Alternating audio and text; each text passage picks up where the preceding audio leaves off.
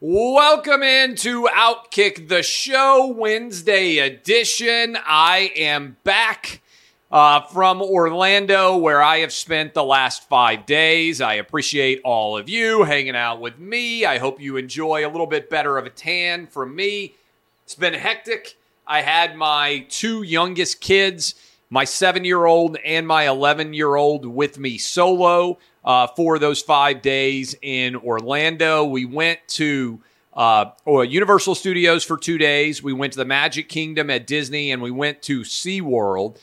I'll break down the amusement park analysis from both me and my 7 and 11-year-olds here in a moment. But we've got a lot to talk about because I left on Thursday, right before the NFL draft, which took place in Las Vegas. So I've got some fallout to react to there as well. The Roe v. Wade leak, we will talk about May the 4th. It's Star Wars Day. Family trips versus vacations, theme park ratings. Dave Chappelle attacked on the stage last night in L.A. A.J. Brown, the trade, I've tweeted about it. I haven't talked about it. Ryan Tannehill analyzing whether or not he is willing to mentor and more. All of that headed in your direction. But let's start with the Roe v. Wade story. So full disclosure, I was at the Magic Kingdom. I know people are like, oh, how in the world could you go to the Magic Kingdom? We've had this trip planned for 6 months.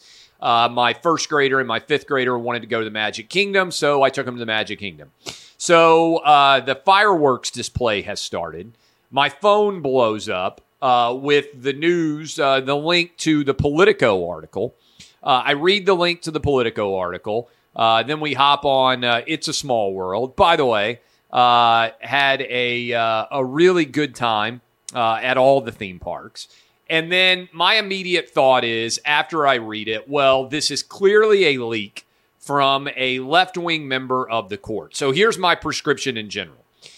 This opinion should be released as soon as it possibly can be, meaning I would go ahead and put it out, even if you were planning on holding it until the end of June.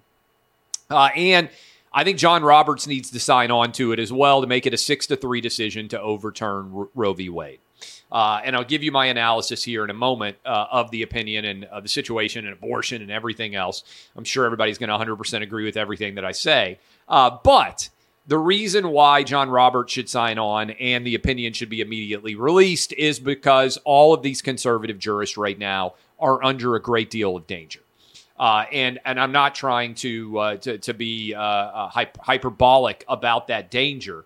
I think we all know that we live in an era of increasing violence, that there are a lot of people who take their political beliefs so seriously that they would be willing to commit violence associated with them. I think all you have to do is look at the riots that we all lived through in 2020 associated with Black Lives Matter and George Floyd, the situation that happened in the Capitol on January 6th, which I think, by the way, as I said before, people should be, and I've said for years now, people who break the law based on their political beliefs should be prosecuted to the fullest extent of the law. If you riot, if you commit crimes against property or humanity, you should be prosecuted to the fullest extent of the law, regardless of whether you're a Democrat, Republican, Independent, whatever you might be. So if this ends up being a 5-4 decision and Chief Justice Roberts doesn't support it, then there are going to be people out there who say, particularly with Biden in office, if there were one less conservative jurist, then abortion would still be the law of the land. I think that Justice Roberts needs to sign on 6-3, and it needs to immediately become law. Now, needs to immediately end as Roe v. Wade and go back to the states. Now, this is a big part of the overall analysis that is not being talked about enough. I think that when you look at this decision in general, there is this idea that abortion is being made illegal. That's not true, all right? The Supreme Court is giving this right back to the states. I think if you look at the last nearly 50 years of constant fighting that has gone on since Roe v. Wade over the issue of abortion, I think we need to be using all 50 states and allow this to be a debate that truly takes place inside of the democratic system. By which I mean all 50 states can determine what is the appropriate response for abortion and pass those laws.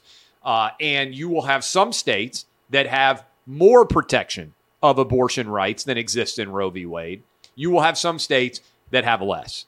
And over time, I believe that is better to allow the democratic process to resolve this than the decision made in Roe v. Wade. Now, look, I'm a lawyer, and I think almost any lawyer worth his salt or her salt, the Roe v. Wade opinion is a mess. It is a mess in the wake of Casey. It's a total jumbled mess because abortion is a really difficult decision. And as you age and as you experience life, you are going to, I believe, have different perspectives. When I was 18 and I didn't have kids, I was very much of the, hey, I'm pro-life. Pro-choice. 18 years old in theory. And then you get older and you have 3 kids and you go through the process of seeing a baby be born and of your wife or whoever the mom of your baby is, having that baby and seeing what the process of childbirth is like, and your perspectives change. And then you have kids of your own and your perspectives change as well. So I think the idea that everybody is firmly in the pro-choice or firmly in the pro-life camp is not really where most of Americans are. This is my personal analysis here. I believe that a huge percentage of Americans agree with me, and viability matters a ton, right? So I don't have any problem with the RU-486 or whatever those pills are, the morning after pills. I'm not even sure what they're exactly called right now. I think most people probably don't either. Certainly, I'm in favor of birth control. But the idea of a post-viability abortion makes me sick to my stomach, frankly, and I don't support it. The idea of simultaneously requiring a 14-year-old who got raped to have a child also makes me sick to my stomach, and I don't support it either. So I know everybody out there is like, oh, you have to be 100% all in on this idea or all in on that idea. I don't think that's true at all, and I don't think that's where most Americans are. I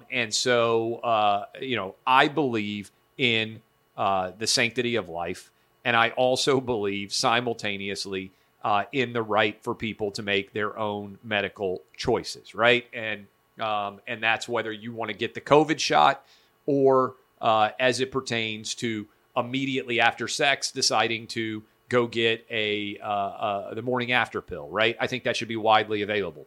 I think we should focus a lot of our time on trying to ensure that there are as few unintended pregnancies as possible. And a lot of times this gets lost in the overall equation. But thankfully, the number of abortions that are occurring is declining substantially. The number of unwanted teen pregnancies is declining substantially. Those are good things. And I would like to believe that in the decades ahead, the number of unintentional pregnancies are going to continue to decline. And therefore, the number of people that would ever intend or attempt to end a pregnancy would decline as well. So I guess people want you to be like, oh, I'm 100% committed to one side or the other. I actually think there's a great deal of detail that gets overlooked here. And I think the decision of Roe v. Wade going back to the courts, to the individual states, the court stepping out of it and saying 9 unelected justices should not be making this choice is the right choice. I would rather the 50 states in the democratic process, whatever opinions you have, get involved, be able to advocate for them. I think this is rational. I think this is reasonable. Now, that's my opinion on the Roe v. Wade case in general. What I read of Alito's opinion, there's a lot of people out there, of course, that are saying, oh, by the way, this is going to challenge. I saw where Joy Behar said, are they going to overrule Brown versus Board of Education? Are they going to overrule gay marriage? Specifically in there, in Alito's opinion, it says that the case is limited to abortion as well. So just FYI. I also think this is completely wrong that this opinion was leaked. And I remember in law school talking, we have a lot of professors. I went to Vanderbilt Law School, And I remember talking to former Supreme Court clerks. A lot of them end up law professors. And I was blown away that none of the opinions ever leaked in advance. And all the clerks, and they were Democrat and Republicans and independents and libertarians, all the clerks said, oh, no, that never gets leaked. And they were correct. For my entire life, no opinion has been leaked before it was released. Okay, now, there's been discussion after the opinions come out. There have been things that have happened before my life, but I'm over 40 years old, and in my life, there has never been a situation like this occur. So I believe that there needs to be a full investigation into who leaked this opinion, and there need to be substantial consequences for whoever is responsible for leaking this opinion. It's unacceptable, regardless of what the opinion was, whether it was saying gay marriage is going to be permitted, or whether it was saying that we're in a position where Roe v. Wade is being returned to the states. I think this is important, okay? It should never occur. I think it's political in nature, and I think it's left-wing political in nature. The intent here is to further provide credence to the idea of 50-vote filibusters. Don't think it's going to happen thanks to Manchin and Sinema, but that's the idea. And also to expanding the Supreme Court, which I think is a radical idea itself. Those are what I think the goal is here.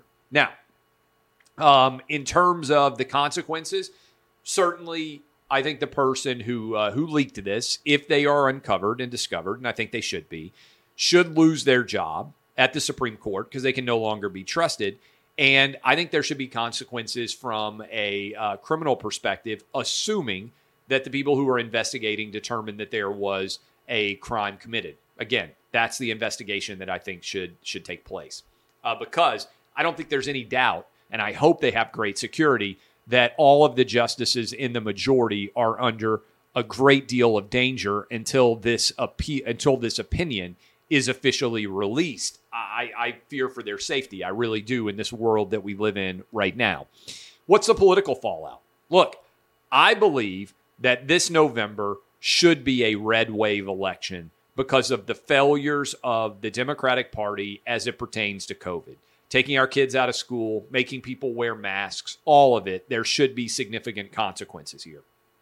But I also think that there's likely to be some people, suburban women, I'm surrounded by a lot of them, not surprisingly where I live, that are furious over the COVID failures of the Democratic Party, but are also apprehensive about what might happen in a post-Roe world. I understand that, which is why I think that the Democrats will ultimately end up running almost entirely on Roe v. Wade being endangered.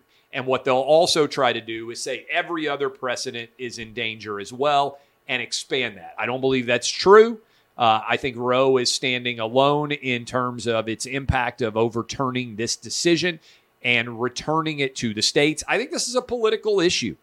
And I think that individual state legislatures and individual governors should all have the right in all 50 state laboratories to determine what is the appropriate standard as it pertains to abortion. I really do.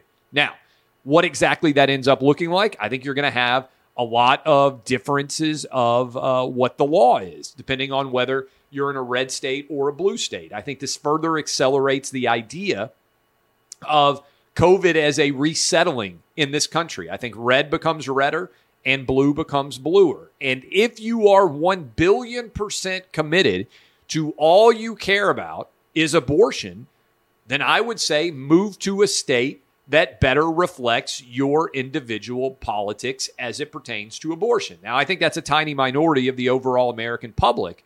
But if you are in that position, that you desperately care about that situation, then move to a state where reproductive freedom, if you want to call it that, is completely uninhibited. I am not of the opinion, personally, that there should be post-viability abortions. I don't want to live in a state where that occurs. I also simultaneously don't believe that if a 14-year-old gets raped, that the government should be in the position of demanding that that girl have that baby, right? So, again, that's my particular persuasion. I think those will probably be the rules that will apply in my state of Tennessee. I don't know for sure. That is, to me, the way to analyze this going forward. Obviously, you can listen to Clay and Buck. We've spent a great deal of time talking about this.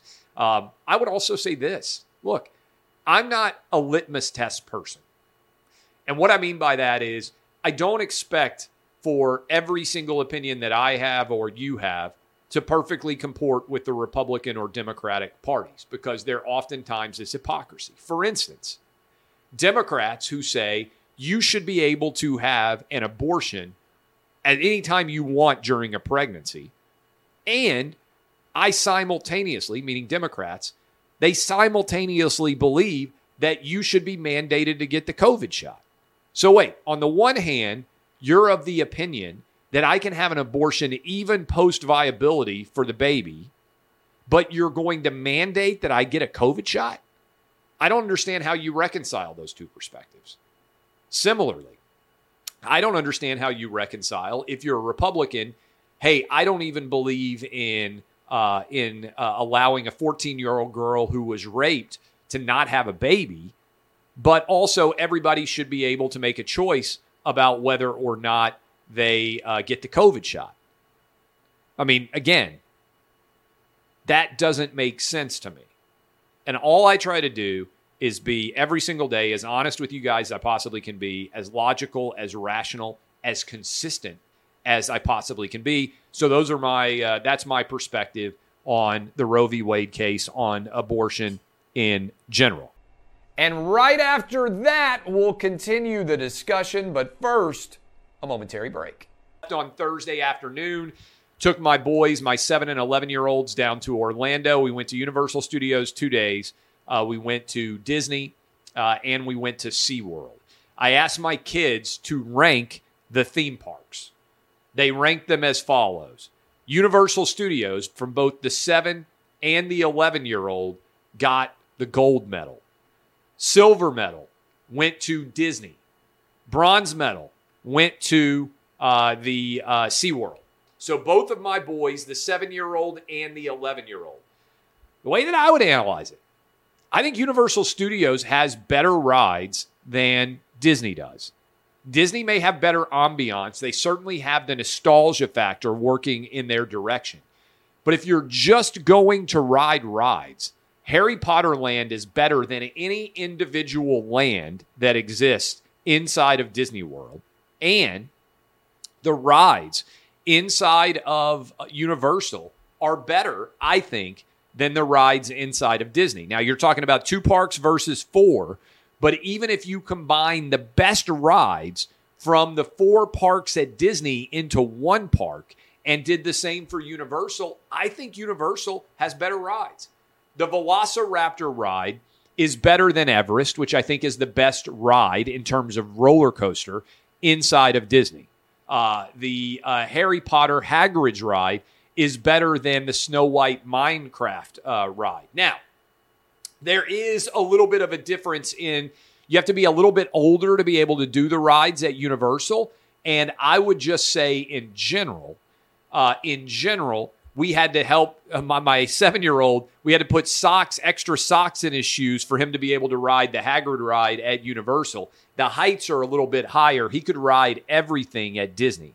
So if you have younger kids, I think they'll like Disney a little bit more. But as you get to that 9, 10-year-old age, I think most kids would like Universal better. For SeaWorld, even older kids, because you have to be 54 inches tall to be able to ride a lot of the SeaWorld rides. If you're a parent and you're making those trips, that's my breakdown of the overall amusement parks. Now, I understand some people are like, oh my God, how dare you? You went to Magic Kingdom. Yeah, I did. Because my 7-year-old and my 11-year-old wanted to go. And I could have sat back and I could have been like, well, there's a major issue associated with what kids can be taught in elementary schools as it pertains to sex-related issues. And your dad is of the opinion that kindergarten, first, second, and third graders shouldn't be talked about from a sex-related perspective. But then I'm talking with my first grader about the issue that I don't think should be appropriate for first grade discussion. So we went to the parks, all right? I don't think everything has to be hyper-political. hyper-partisan. We went to Magic Kingdom, which is the one they wanted to go to. We went to Universal for 2 days, which is the one I think is the best. And then we went to SeaWorld, where we had a good time. Also, want to reiterate, if you don't have kids yet, there's a difference between a family trip and a vacation. Once you have kids, you take family trips, no longer vacations. Vacation is relaxing. You return with more energy than you had when you left. It's easier for me to do my radio show, to do this show, to manage Outkick, and I think I'm going to be on Sean Hannity's show later tonight. That is easier.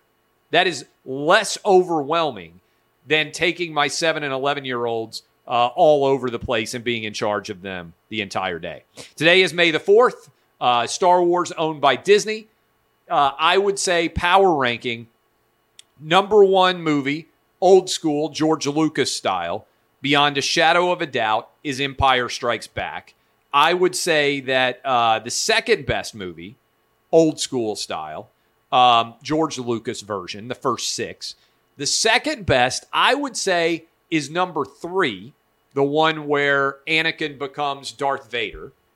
The best post-Star Wars, the best, in other words, the best movie after George Lucas was in charge, Rogue One.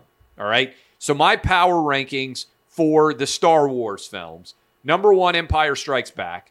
Number 2, Episode 3, Anakin becomes Darth Vader. And the third best, Rogue One. The different tiers, so to speak. Those would be the 3, the definite best movie, in my opinion, since George Lucas was not involved.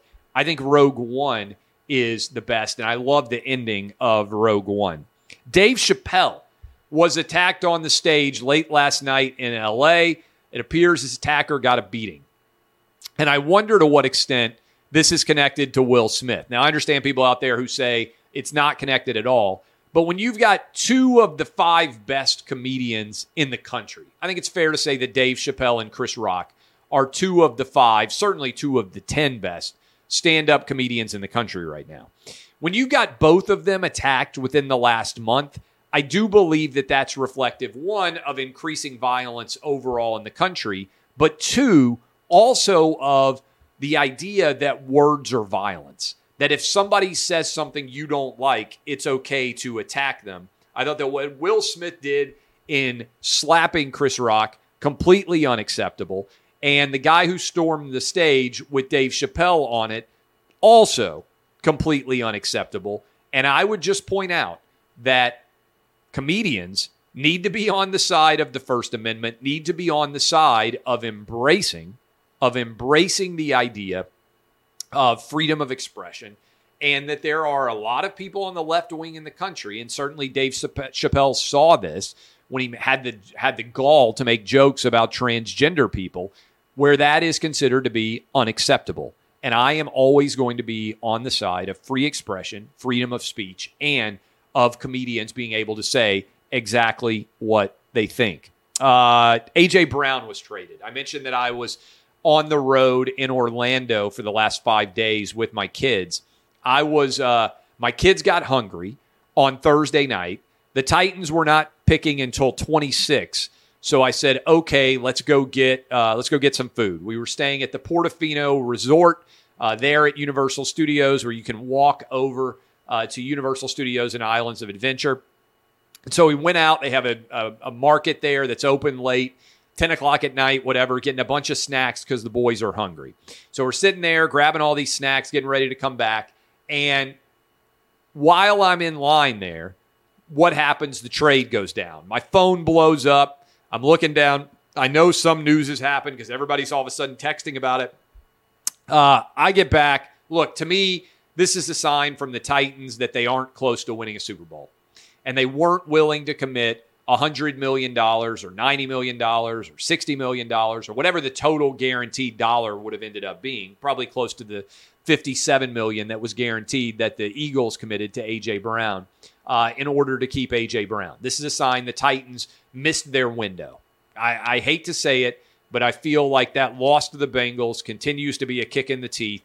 Titans were the overall number 1 seed. You need to beat the Bengals, and you're hosting the AFC Championship game. and you have a chance to go to the Super Bowl to play against the Rams, who you already beat in L.A., right? Titans had a chance to win a Super Bowl. I think they've missed their window. I don't believe in Ryan Tannehill. I think when the Titans chose not to pay A.J. Brown, they're punting on the season. I hope that Burks ends up being a really good player. I think the odds of the sixth best receiver being taken in the first round, according to drafters, the sixth best receiver, sixth overall for Burks to go, the odds of him being as good as A.J. Brown are low. I've been a Titans fan for over 20 years. A.J. Brown is the best wide receiver the Tennessee Titans have ever had. And I think the odds of them replacing him with Burks, unlikely. So ultimately, Ryan Tannehill, tying in with this, was asked about mentoring Malik Willis, who has now been drafted, I think 86th overall, as potentially the heir apparent to Tannehill, effectively gets a redshirt year. Tannehill said he's not going to mentor him. To me, Tannehill's tenure with the Titans is over. And I think Ryan Tannehill knows his tenure with the Titans is over. And I think also that Ryan Tannehill knows he missed his window to win a Super Bowl, which is why the loss to the Bengals was so difficult for him to get over, because he played like crap, threw 3 interceptions, and if he just plays a mediocre game, just something other than awfulness. Remember, Ryan Tannehill threw more interceptions in the divisional round of the playoffs than the other 7 quarterbacks combined threw 3 interceptions. Ryan Tannehill threw 3 by himself. So if Ryan Tannehill just plays a mediocre game, the most average game of his career, the Titans win probably fairly easily because they sacked Joe Burrow 9 times, and they still found a way to almost win that game, even with Ryan Tannehill throwing 3 interceptions. So I think if he just plays average, Titans win comfortably in that game. Instead, he does absolutely a disastrous performance, and now we're talking about this being his final year with the Titans. So I would expect that Ryan Tannehill will be gone after this year, and that he recognizes that his chances of ever winning a Super Bowl are virtually zero.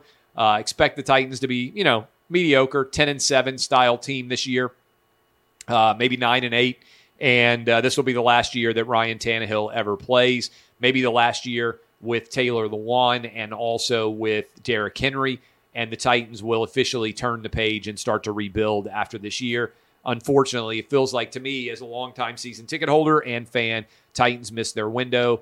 A.J. Brown, if the Titans felt like they could win a Super Bowl, I think they would have found a way to get a deal with him done. Instead, that's what happens. $38 million counting against the cap for Ryan Tannehill this year.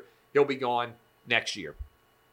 Finally, NBA ratings up a bit so far this year. I'm watching just a little bit because I've been traveling so much. It's been hard. But I would say this is not a challenge. I've talked about it before. Darren Ravel came after me on Twitter.